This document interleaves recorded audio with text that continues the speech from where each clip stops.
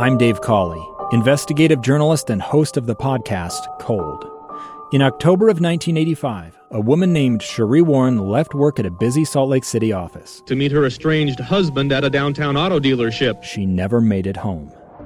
Sheree's car surfaced weeks later in Las Vegas. In the parking lot of a hotel casino. No one knows how it got there. Strange. It was strange. Both Sheree's estranged husband and her boyfriend raised suspicion for investigators. I kind of thought that he might have done something. But no arrests were ever made.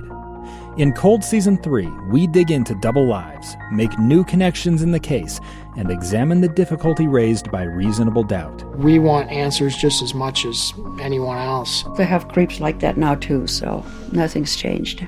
That's the new Cold Season 3, The Search for Sheree, now available anywhere you get your podcasts.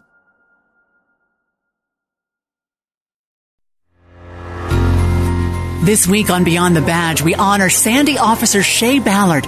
There was a scary situation at Mount Jordan Middle School. It was a kid. He has special needs, and one of the school staff recognized him being up on a beam, being close to 10 to 15 feet above the ground. Officer Ballard tried to coax the boy, but when that didn't work, I just jumped over onto the beam, and as soon as he turned around to walk away, getting farther out there, I ran or I rocked pretty quick to grab him. As soon as I grabbed him, I just turned around and said, "Hey, come with me," and then we walked off as if.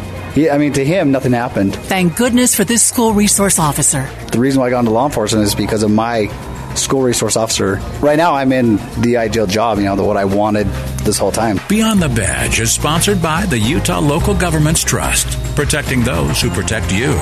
Providing specialized insurance products and services protecting more than 540 local governments. Be safe and come home.